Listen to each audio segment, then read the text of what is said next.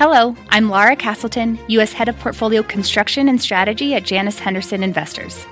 Is a brighter future possible? At Janus Henderson, we think it is. For 90 years, we've worked to help clients achieve superior financial outcomes and fulfill our purpose of investing in a brighter future together.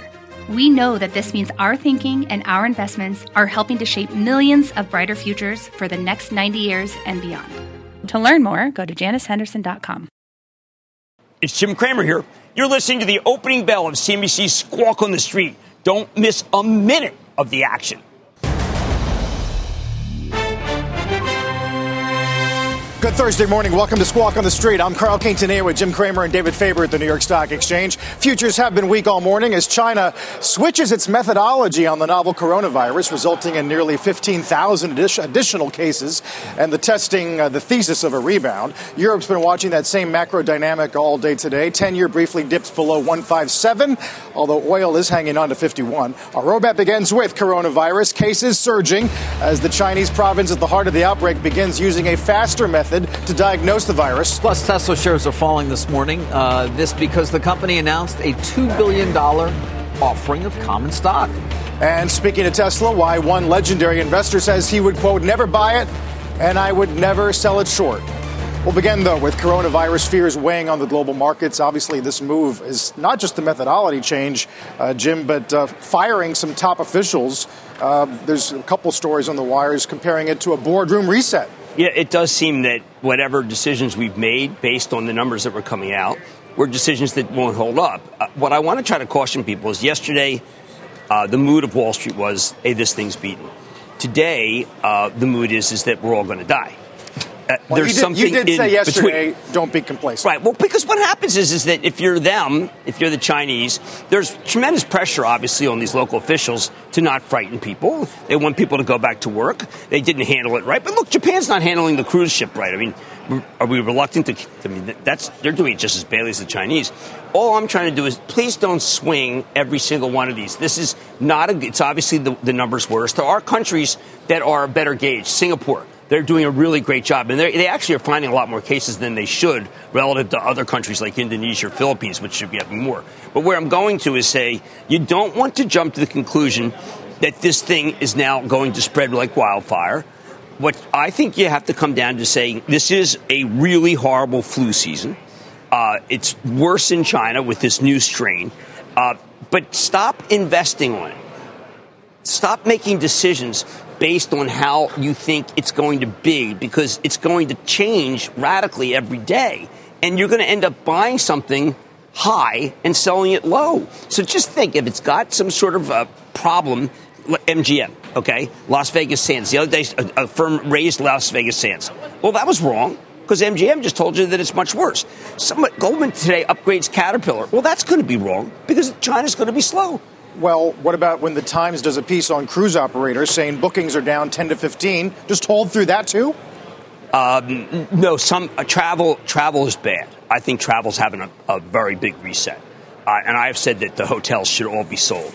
I think the cruise ships, I don't understand. Yesterday, I said how Carnival could say, listen, this could cost us 55 to 65 cents, and the stock be up $1. I said at the top of the show, don't react that way either. Don't say, hey, you know what, we're all clear, so that number's okay. All I'm saying is understand we're not all clear. And some things are less. Marriott was almost at an all-time high. I remember when they bought Starwood. Remember Starwood the CEO of Starwood lived in China for a month just because they had so much business in China. So all I'm saying is try to not jump up and down on every number, because there's going to be other numbers. I was reading the Harvard Gazette this morning. Hey, I'll do anything. There's a Professor Mark Lipsitz. What's he say, Lipsitz? It's a gathering storm. That it's going to come here. It's going to come here and hit us hard. And it's like, no, don't let that. Don't invest on that. There's the concerns, obviously, about health, which are paramount, and then there's also the impact it's having on the Chinese economy. When I talk to CEOs of companies who have manufacturing capacity in the country, whether it's in the province that is under total quarantine or not, they sort of shake their heads. This has happened a number of times. And say, I don't quite understand why the stock market keeps going up. Well, that said, they are watching closely to see who's reported back to work in areas that don't include Wuhan and that area. And what are they saying? And people are showing up. Yes, they are showing up. They're not back to full capacity whatsoever. And again, not in Hubei province. I'm probably not pronouncing it properly, but they are coming back to work. But when you get a spike in cases like they did yesterday, that does put in question how many are going to show up, not show up, who gets back to full capacity at any point. But it's having an impact, no doubt about it, in terms of the ability of that economy, which we all rely on, or so many companies rely on, to produce things, period. And consume them, by the way, as well. Apple stores are going to reopen on Valentine's Day, some locations, and for limited hours. But that's directionally encouraging. Yeah, I just know that 48 hours ago, things were starting to look better. Yesterday, we heard containment. And today, we're starting to think of, okay, now it's going to start popping up everywhere. And I'm calling for a middle ground. If you own stocks that are really related to travel and leisure involving China, you're going to get hit. And decide whether you can own it through that. A lot of people I've talked to about cruise ships have said, you know what, I'm never going to take another cruise again. And I heard that when there was an accident off the coast of Italy with Carnival. And then what happened? They came right back. I heard it when, you heard it with Ebola, and they came back. Decide what kind of risk tolerance you have. Otherwise, just stay away from anything related to China. Because it's going to be very rocky every day. And I think that we're going to see more things like what's happening in Japan right now, where they really don't know what to do. They act like they're in control with this Diamond Princess. But are they? Yeah, the accuracy of the clinical data is one thing to watch. Yes. By the way, we've been doing this special report every evening at 7 p.m., and we'll do it again tonight. It's a nice 30-minute basket of all the coronavirus news throughout the course of the day. It's not very market-centric. It's more about the policy and corporate effect, but it's definitely worth checking out. Begins at 7 p.m. right here on CNN. They did talk about that. And I find that it's our own program. You see, it's our own pipe. You just want measured stuff. That's all I want. I don't want people to swing. One day gather the really sophisticated 3M masks, and then the next day offer them on eBay because let's have some measure here. No doubt. And finally, a final thought on the consumer in China, because we did get Alibaba earnings as well. And I mean, even on the call, they talk about the fact that consumption in China contributed 58% of China's economic growth in 2019. It accounted for 3.5 percentage points of China's GDP growth. Online retail, obviously, up a lot more than overall, 19.5%. And they say it's clear consumption has become the major driver of economic growth in China. And online retail, of course, leading that. So this is not just about the exports from that economy being put on hold. It's also the Chinese consumers sitting home and not doing anything. Except maybe ordering on Alibaba. I know. Right. You can get the delivery guy to come. Those stocks have been red hot. The JD.com. The Chinese stocks, it's very clear that it must be difficult to sell over there because I don't know if you're allowed to. Honestly, their stock is like the hottest market in the world. Yeah. That's a little counterintuitive, isn't it? Well, Tesla sells potentially a lot of automobiles there. Well, they can sell. Remember I told you that Tesla could sell $2 billion the moment it wanted to? Yes, and they did. They are. Down in the pre-market on this news, they're going to sell up to $2 billion in stock to strengthen the balance sheet. Musk's going to buy up to $10 million worth. Of course, 15 days ago, they said they would not raise capital, but things changed. The stock was $5.80 then. Stock's up huge. It had a couple years worth of growth in the stock, and he does have great expansion plans. Also, it is a little more prudent. 10 days ago, we weren't as worried about China. I mentioned during the tease with Squawk that Ralph Lauren told you 10 days ago things look pretty good. They put out some numbers today which says things look pretty bad.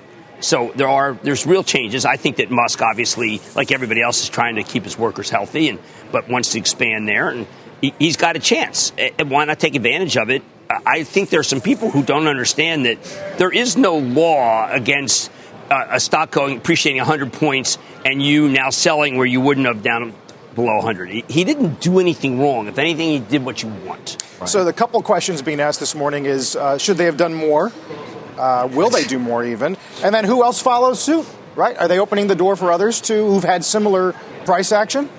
Not too many have had similar price action. I'm thinking people toss out Shopify. Why not? Why not take advantage? Well, I had Shopify on last night, and they're flush, but they don't need the money. They don't need the money. Yeah. They don't need the money. They don't want to dilute themselves. A lot of these companies just say, listen, why should we do this? We don't need to dilute ourselves. That was something that Elon Musk said, but now It's free money. Yeah, well, $2 billion on a $140 billion market cap is not going to dilute you that much either. He has plants he wants to build. I mean, maybe his look at Germany is that he could build 2 more plants if he just had a little more capital. Right. Not to mention he puts $10 million in, but remember we pointed out his comp, which seems very much now going to be, given the average stock price where it needed to be above 100 bill.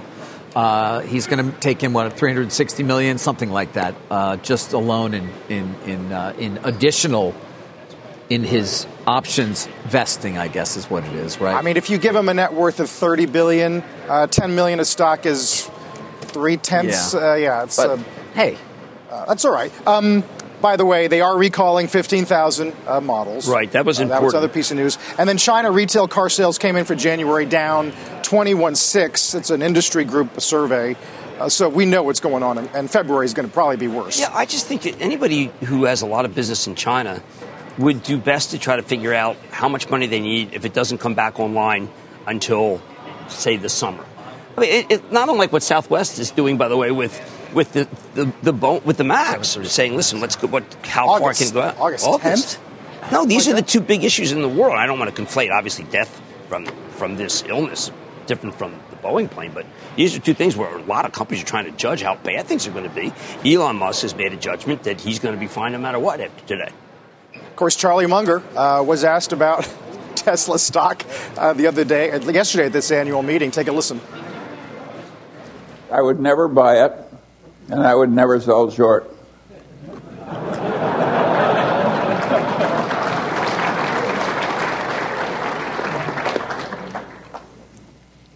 I have a third comment. There was a man found in Los Angeles for years named Howard Amundsen. He once said something that I've taken to my heart.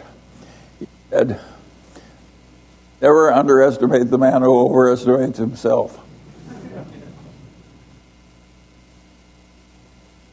I think Elon Musk is peculiar, and he may overestimate himself, but he may not be wrong all the time.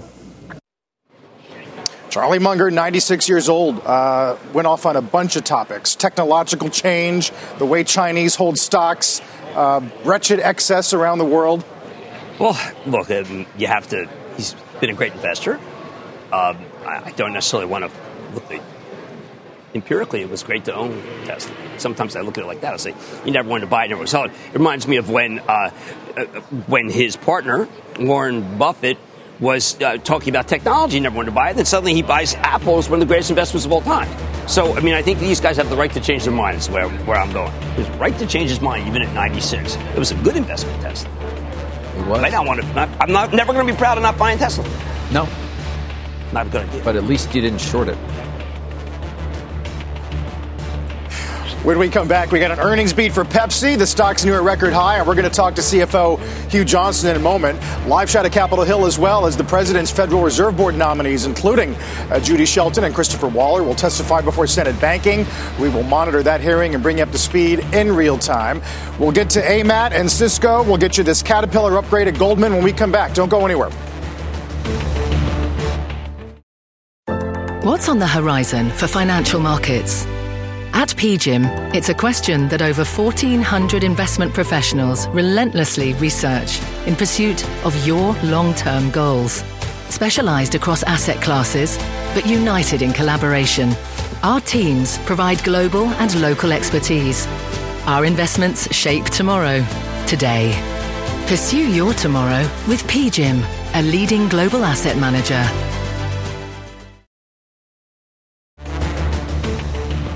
Pepsi with higher sales in the fourth quarter, beating analyst expectations as its namesake beverage and snacks drove gains along with sales in international markets. Sarah Eisen is here at Post 9, along with PepsiCo Vice Chairman and CFO Hugh Johnston, who's also a member of the CNBC CFO Council. Morning, Sarah. Morning, Carl. Morning, Hugh. Thanks for joining us again. Good morning. Good to be with you all, Sarah. So, good quarter, capping off a solid year. Wanted to zero in on the beverage business in particular in North America because it came in a lot better than analysts expected and has shown a lot of improvement even with Coca-Cola upping its game and its performance. What are you doing there to turn it around, and how sustainable is it? Yeah, we feel very, very good about North America beverages and the performance for the year. If you go back a year ago, we talked about this notion of the company pivoting to growth. So a little bit less margin focus, a little bit more orientation towards growth. And with that, we look to invest back in the business under a framework of faster, stronger, and better. Faster being more advertising, more feet on the street selling. We organize the business to get closer to the customer. And frankly, it's working really, really well. The advertising is paying off. If you saw the Super Bowl, it was awfully hard to miss us, and certainly hard to miss our beverage ads. In addition to that, we've put a lot of selling capacity in, and the innovation has been absolutely terrific. Gatorade Zero is doing phenomenally well. That'll likely be $1 billion business in the next year or two for us. Bubbly is continuing to perform at outstanding rates. Consumers just love Bubbly, and now we're going to launch a Bubbly with caffeine. Mountain Dew is the one that's been a bit more of a laggard, but frankly, with Mountain Dew Zero Sugar, the product tastes, I think, better than the original Mountain Dew. So I think it's a combination of all those things. I wanted to bring up Mountain Dew. I know it's an important brand, and it has been struggling. What's the plan there? Yeah, the biggest thing is we really have sharpened up the advertising. And if you saw our Super Bowl ad, I think it was terrific. In addition to that, there's a big zero sugar market out there for Mountain Dew, and Mountain Dew Zero Sugar as a brand, we think, has got an enormous amount of potential.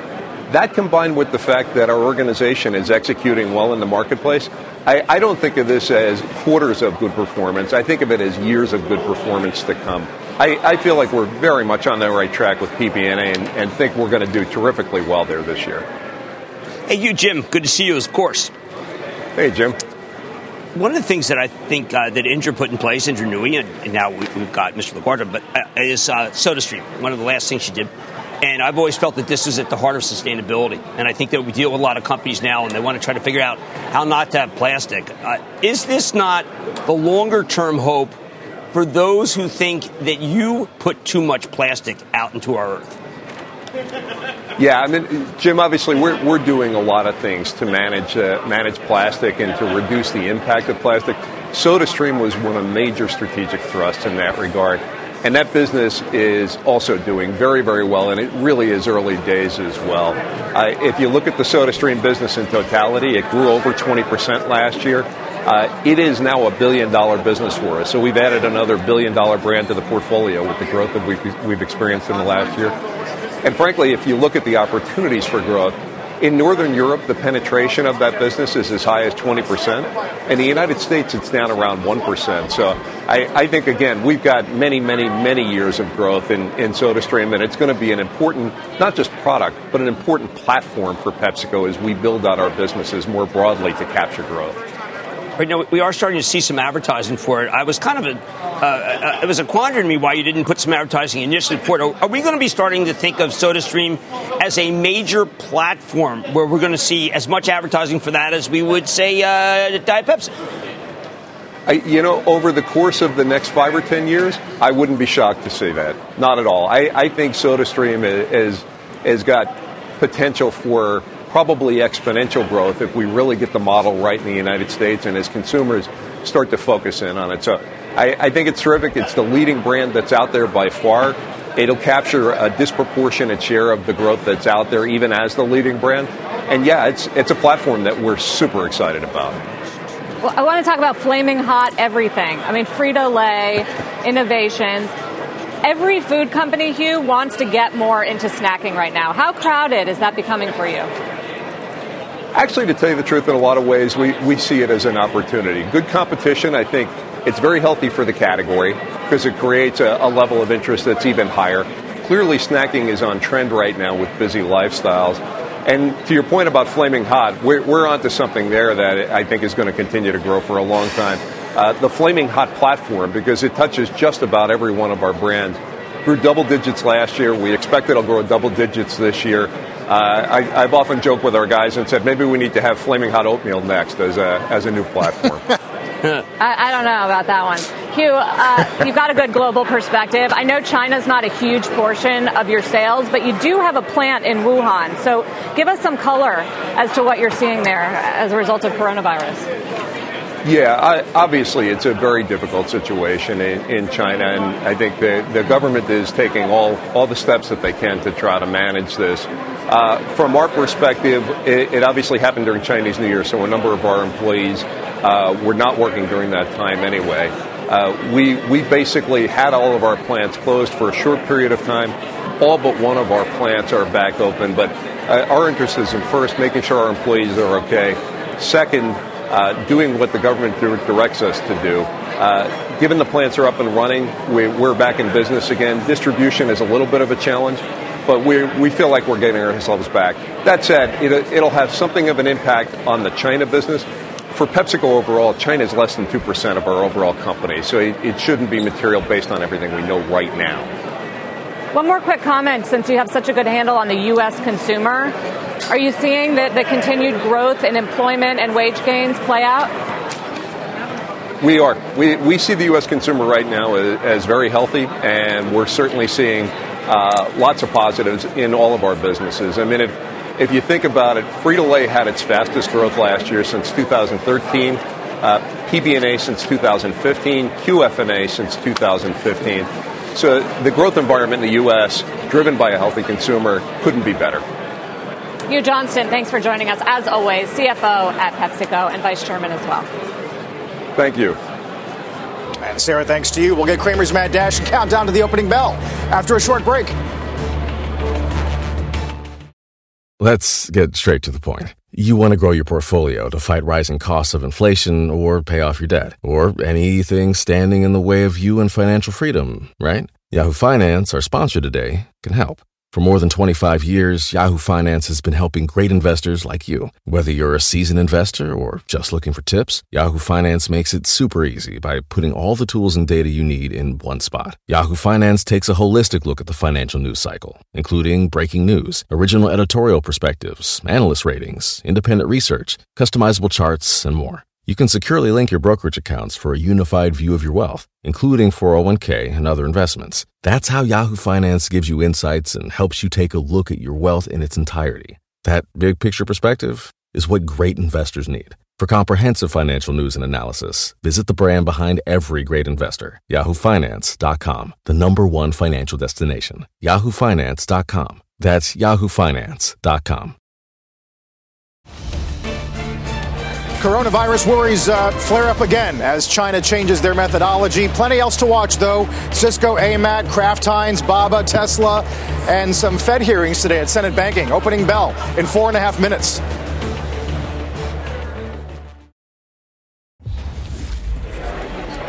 Welcome back. We're going to take you right to an opening bell in a minute and a half, but let's squeeze in a mad dash. AMAT. One of the more eloquent people out in Silicon Valley is a guy named Gary Dickerson.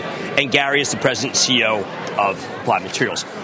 In his excellent quarterly report at the beginning, he talks about why this semiconductor equipment company is seeing business like it's never seen.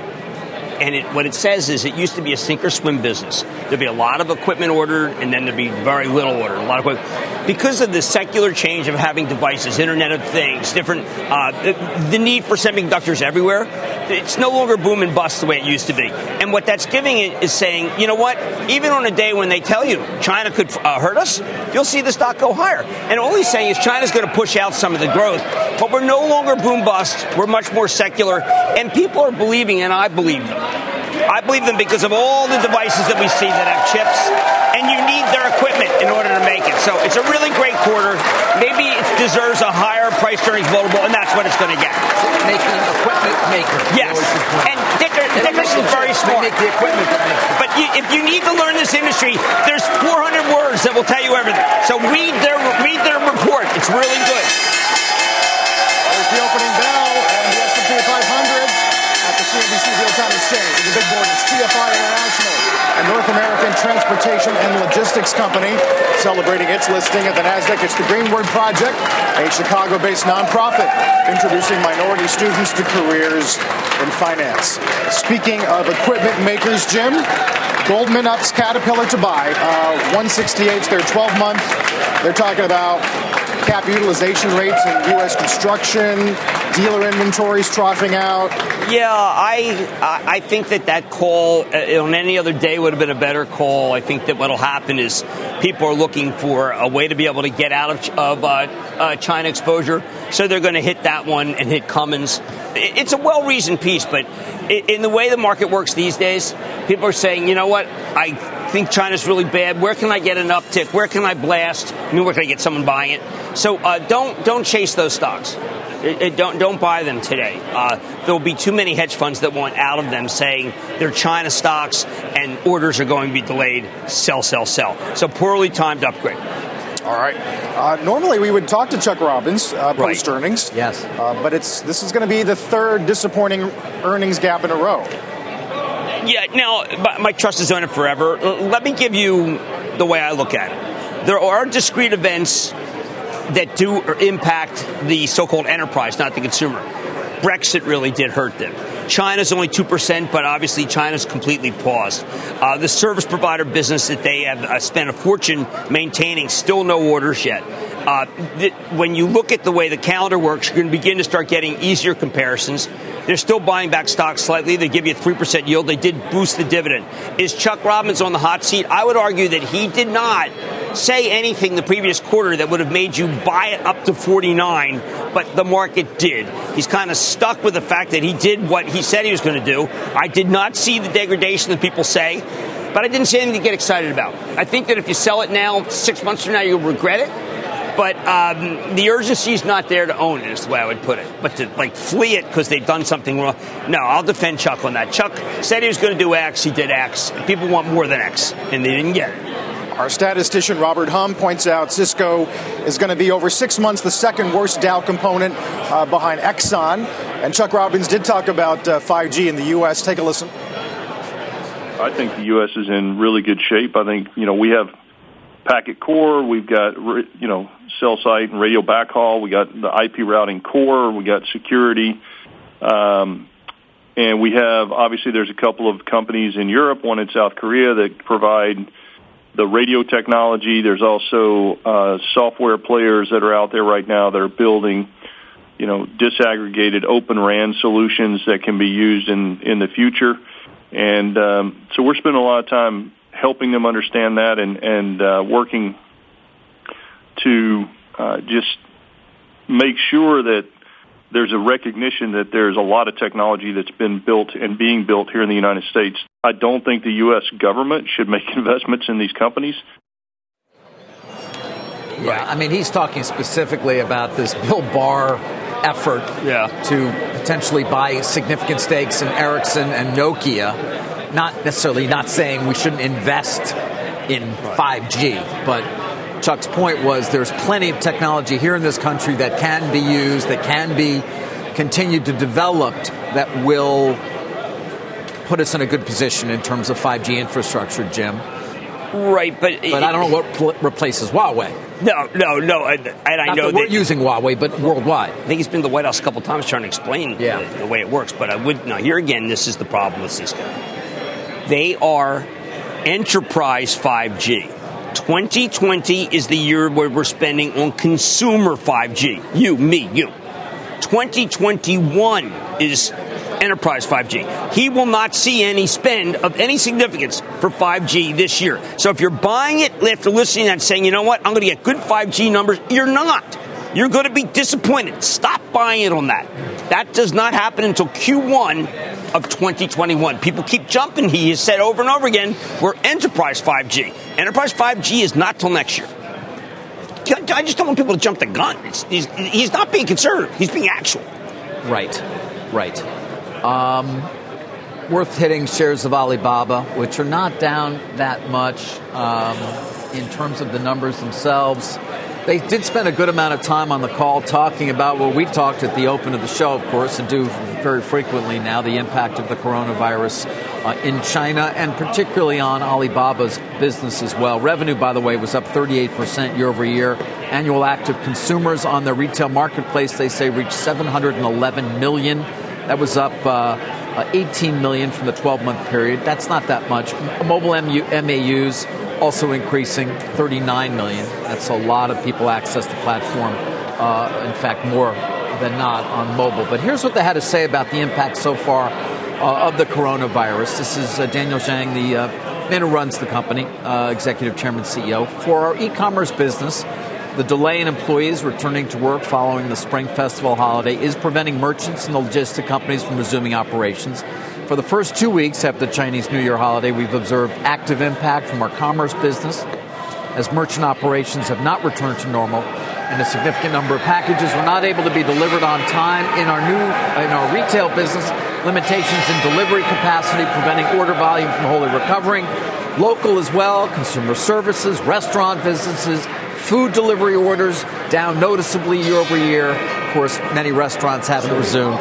All that said, they're also seeing categories like grocery shopping increasing sharply as people get stuff delivered to the home. Travel also, of course, down sharply. You see, also, they said 17 years ago, the e-commerce business experienced tremendous growth after SARS. Yeah. We believe that adversity will be followed by change in behavior among consumers and enterprises and agreeing ensuing opportunities. So, right. I mean, you on the one hand and on the other. To people who are staying home and yes. now become much more accustomed to ordering the way they might not have previously. Do you buy into that? I do. I do, too. I do. I thought that was very common sense. I think that, so you could argue that I know. I mean, that's their business when things are normalized will have benefited. Yeah, I'm banking on that. I do think it's a great company. I do. How about Kraft Heinz? You think that's a great company? No. Okay. No, not at all. Yeah. Wow. You know, they are, Jim, going to be. They're seeing the beginning of stabilization, they say, in the second half of the trends that they saw in the second half of last year, and their EBITDA performance. Their CEO saying they believe the essential ingredients for a turnaround are now in place. People with deep experience in key roles to drive functional excellence, perspective on where consumers are going, and how we can win productivity initiatives with detailed jobs to be done and a financial profile with strong free cash flow. I'm not quite sure I know exactly what that means. No, it's. I want to double click on that. Overall, sales down 2.2% when you adjust for everything, constant currency and everything else. 2.2% decline in sales. I don't know where the turnaround is. They're losing a lot of share, David, in a lot of different aisles. They are the whipping boy. I don't know. Come on, they've developed a much better understanding of future consumers, a long-term vision for the company, and a strategic plan that they're excited about, Jim. They're excited? Come on. It's jumping up and down. Terrific. Yeah. By the way, they're going to share a lot more of that in early May in New York, I believe. Instead of March. We were looking for the plan to come in March. It's going to be late. Look, they didn't cut. I was looking for something to say, and I realized they didn't cut the dividend. David, they did not. They kept the dividend. They kept the so dividend. Why don't you get on board, man? I know. Get on the bus, Gus. They didn't cut the dividend. When is Warren Buffett just going to say, see ya? Well, no, because they're busy avoiding Tesla. No, that's not Warren Buffett. That's Charlie Munger's partner. They're even saying that talent's one of their concerns. Talent. Of course talent. Talent. There's talent short. Munger had some, I guess, net kind words for Musk, saying don't count him out in a sense. But he did have some tough words for companies that try to post earnings through the lens of adjusted EBITDA. Take a listen to that. I don't like it when investment bankers talk about EBITDA, which I translate as earnings. Basically said, why would you post EBITDA? It basically is admitting that you're a flake. I love him. Yeah, I mean, I remember the days when I first heard of EBITDA from the man to my left. And I said, what is that? Is that like earnings? He said, no, it's EBITDA. That's what the cable companies use is EBITDA. I said, well, how about the EPS? Or earnings before. But you were the one. I said, well, the A. And I said, well, I took accounting. The A. I mean, well, what are you doing? And he said, no, David said, Jim, this is how people are going to start valuing companies. I said, that's inconceivable to me. Now when anything comes out from Silicon Valley, you got to see if it's adjusted EBITDA, not just EBITDA. Correct, that's right. So, by the way, the adjustments are more important than anything these days because you don't know how companies are adjusting for different things, some of which are not necessarily one-time occurrences, but they say they are. Well, you were also watch out for those who adjust for compensation. Well, I was going to say, David once said, you know what, Jim, you got to watch how much they pay their employees in stock. That can destroy. And then that suddenly became Munger's right. I mean, we are so far afield. Yeah. The adjusted before stock consideration. You called it basic intellectual dishonesty. We just had a big discussion about Uber, though, setting an EBITDA profitability target for year end. Does this do anything to cloud that? Well, at least it's directional. I mean, I like the direction that Dara's going. I would match their legal counsel, Tony West, against anybody in terms of doing it right. The idea behind when I go over the Uber quarter was like, listen, we're not going to just reach for revenues anymore. We're going to reach for profitable revenues. And, that's a change. Versus Casper. What was Casper reaching for? I'm not sure. Mattress Week? Lots of sleep? I don't know. Yeah, a lot of sleep. Castro convertibles, remember them? I do. Raul? Free cash flow is something we've always focused on FCF? as well, which is important. FCF. And by the way, sometimes reported earnings and cash don't match up at all. Think GE in terms of earnings, but what was the cash number? Well, they used adjusted operational cash too. They had their own terms, GE. And I used to go, I had a great accounting professor, and their terms were not in any text that I've ever seen. Remember the AOECF? What was that? It was like the eye chart. It was like BCOE. Now, one eye. Now, right eye. AE. Right? It was an eye chart. All fair points that Mr. Munger makes. Yeah. You introduced these terms. I did. That's why we're stuck with them. It's my fault. It is. I will take David full blessed them. If he had never reported on them, no one would ever used them. But David blessed EBITDA. I was mystified by the bankers. They took my mind and turned it inside out. Yeah. Can I tell you? They got you. They got me. They infected you early on. You were patient number one in EBITDA. You were patient number one EBITDA. I don't. All right, whatever. Jim, you got thoughts on Judy Shelton as she is on the tape now saying that the president has the right to criticize the Fed, but that nobody's going to tell her what to do as a Fed official? Yeah, I don't know. I mean, it's certainly his choice. I mean, I think, by the way, that I will defend his right to do whatever he's wanted because a lot of presidents have done it, just not recently. So we don't know. I mean, President Obama was just not in the habit of talking about this stuff at all. But there's a lot of presidents who've just... President Nixon, not that he was necessarily the paragon. But more broadly, she's asked why we need a central bank at all. She's talked about the gold standard. The gold standard, yeah. Boy, that would be awful. Fascinating. Guys, to just come back to some more earnings, one we don't always talk about, Nestle reported numbers too. In contrast to Kraft Heinz. They've been doing a lot of divestitures at Nestle, guys, and it's interesting. CEO Mark Schneider actually said he regrets 2019 was light on acquisitions and heavy on disposals. And so a number of people who watch Nestle and are forecasting what the company may do this year when it comes to M&A are encouraged by those comments and the belief that they will be more aggressive buyers of assets as opposed to just disposing. That's fascinating. They've been very active. Yeah, changing the portfolio. By the way, can we just say he's done an unbelievable job? He's been terrific. Yeah, go back and take a look. Look at that. It's been terrific. The Starbucks partnership. They did push back their China sales goal, so add them to the list of the Nikes and Under Armours and Callaway Golfs that are citing coronavirus as an impact for the first half. Airbus is going to lose a week of productivity. Interesting, though, Airbus said that they're not benefiting from the MAX because they, too, are sold out until 2025. I know. I mean, people just think that it is win one, loss one. The reason why everyone has ultimately always wanted to go back to Boeing is because you can't get planes. And that was something that Mr. McNerney once explained to me, which is it's a 20-year wait list, Jim. So don't think that we're going to ever be out of the running. So it is. That plane's going to fly again. It really is. The MAX. It's going to fly again. I actually feel better about it now than I did even just once that Mr. Journal's Calhoun got a came piece that Calhoun has fired the employee who was in charge of the other employees who sent those emails, even though he never sent or received any of those emails. But on Wall Street, remember, it's that failure to supervise. I thought that was the right thing to do. There was a tremendous failure of supervision at that company, right from the top. This Calhoun's really, I like everything he's done so far. I really do. I do. Yeah, he does not have a failure to communicate. No. You mean like we're shaking it, boss? Dow's down 121 off the initial lows. Let's get to Bob Pisani. Good morning, Bob.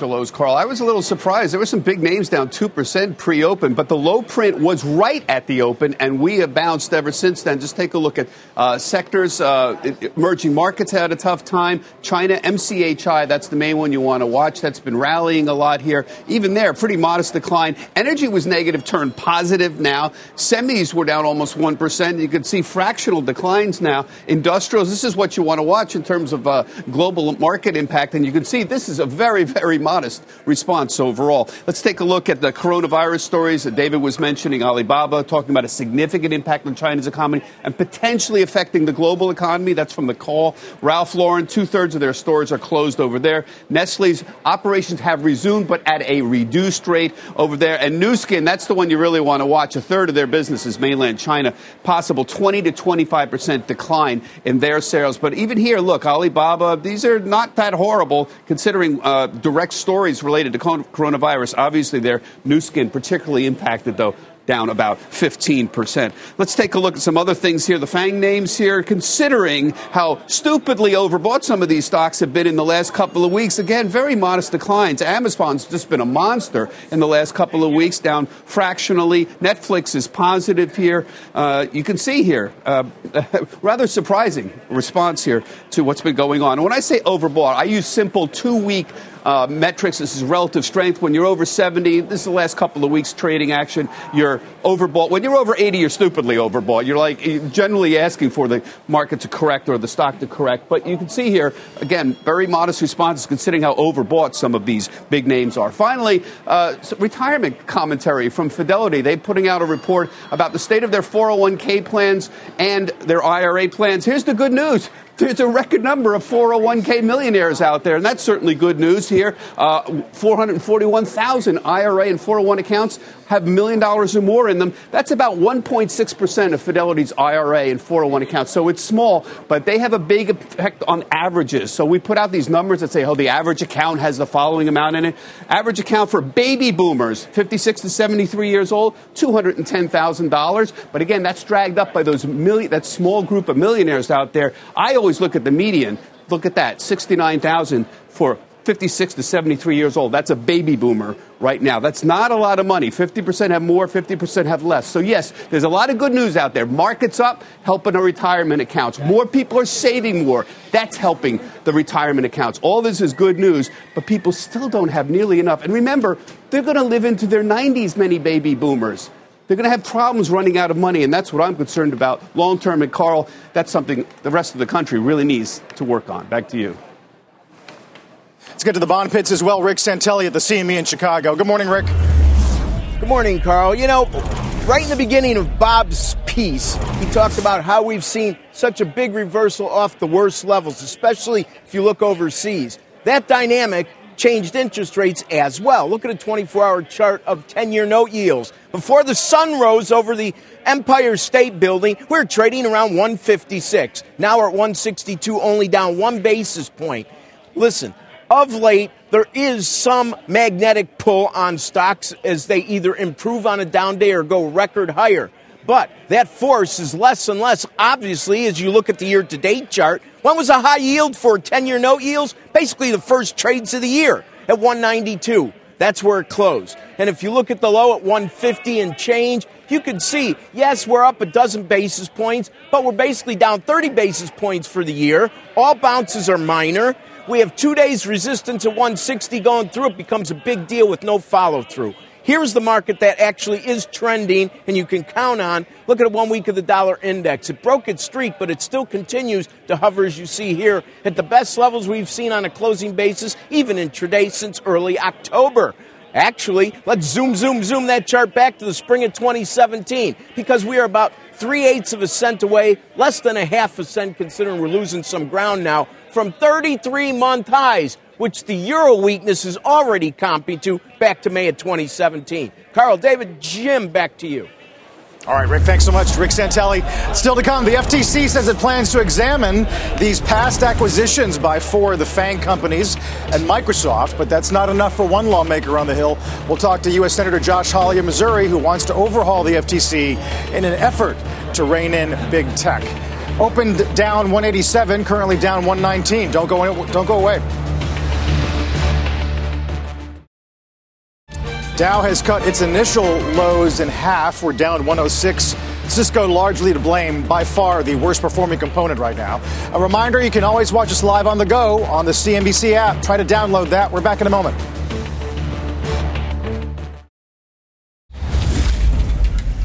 Let's get to Cramer and stop trading. I have been a huge supporter of Square from the Sarah Fryer days. It is a Jack Dorsey company. I continue to believe it's going to be good, but I just want to point out that last night I had Shopify on, and they have a point-of-sale system they're going to be introducing that is going to be directly rival Square. It's not yet. Square can keep going up, but just be careful because Shopify is very powerful, and if they want to take a lot of share, they're going to be able to do so. So be a little more moderate in your support of Square. I am. All right, Jim, what's tonight? Okay, we've got a crazy market. Ring Central is, if you look at this, is Vlad, the Impaler. This stock is up 40% in like 5 minutes, like many of the companies that are involved with software as a service. And you know what? There's no beating these companies. You can't short them, and you can't own them. Who said that? Munger. Jim, we'll see you tonight. Wild market. Yeah, it's crazy days. Mad Money's at 6 p.m. tonight.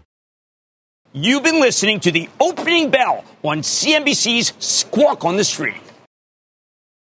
People today can spend half their lives over 50. So it's good to be financially ready for what's important to you as you get older, like a family vacation. Or starting your dream business. Welcome to Connie's Coffee. How may I help you? AARP's trusted financial tools can help you plan for whatever your future holds. That's why the younger you are, the more you need AARP. Start planning today at aarp.org/moneytools.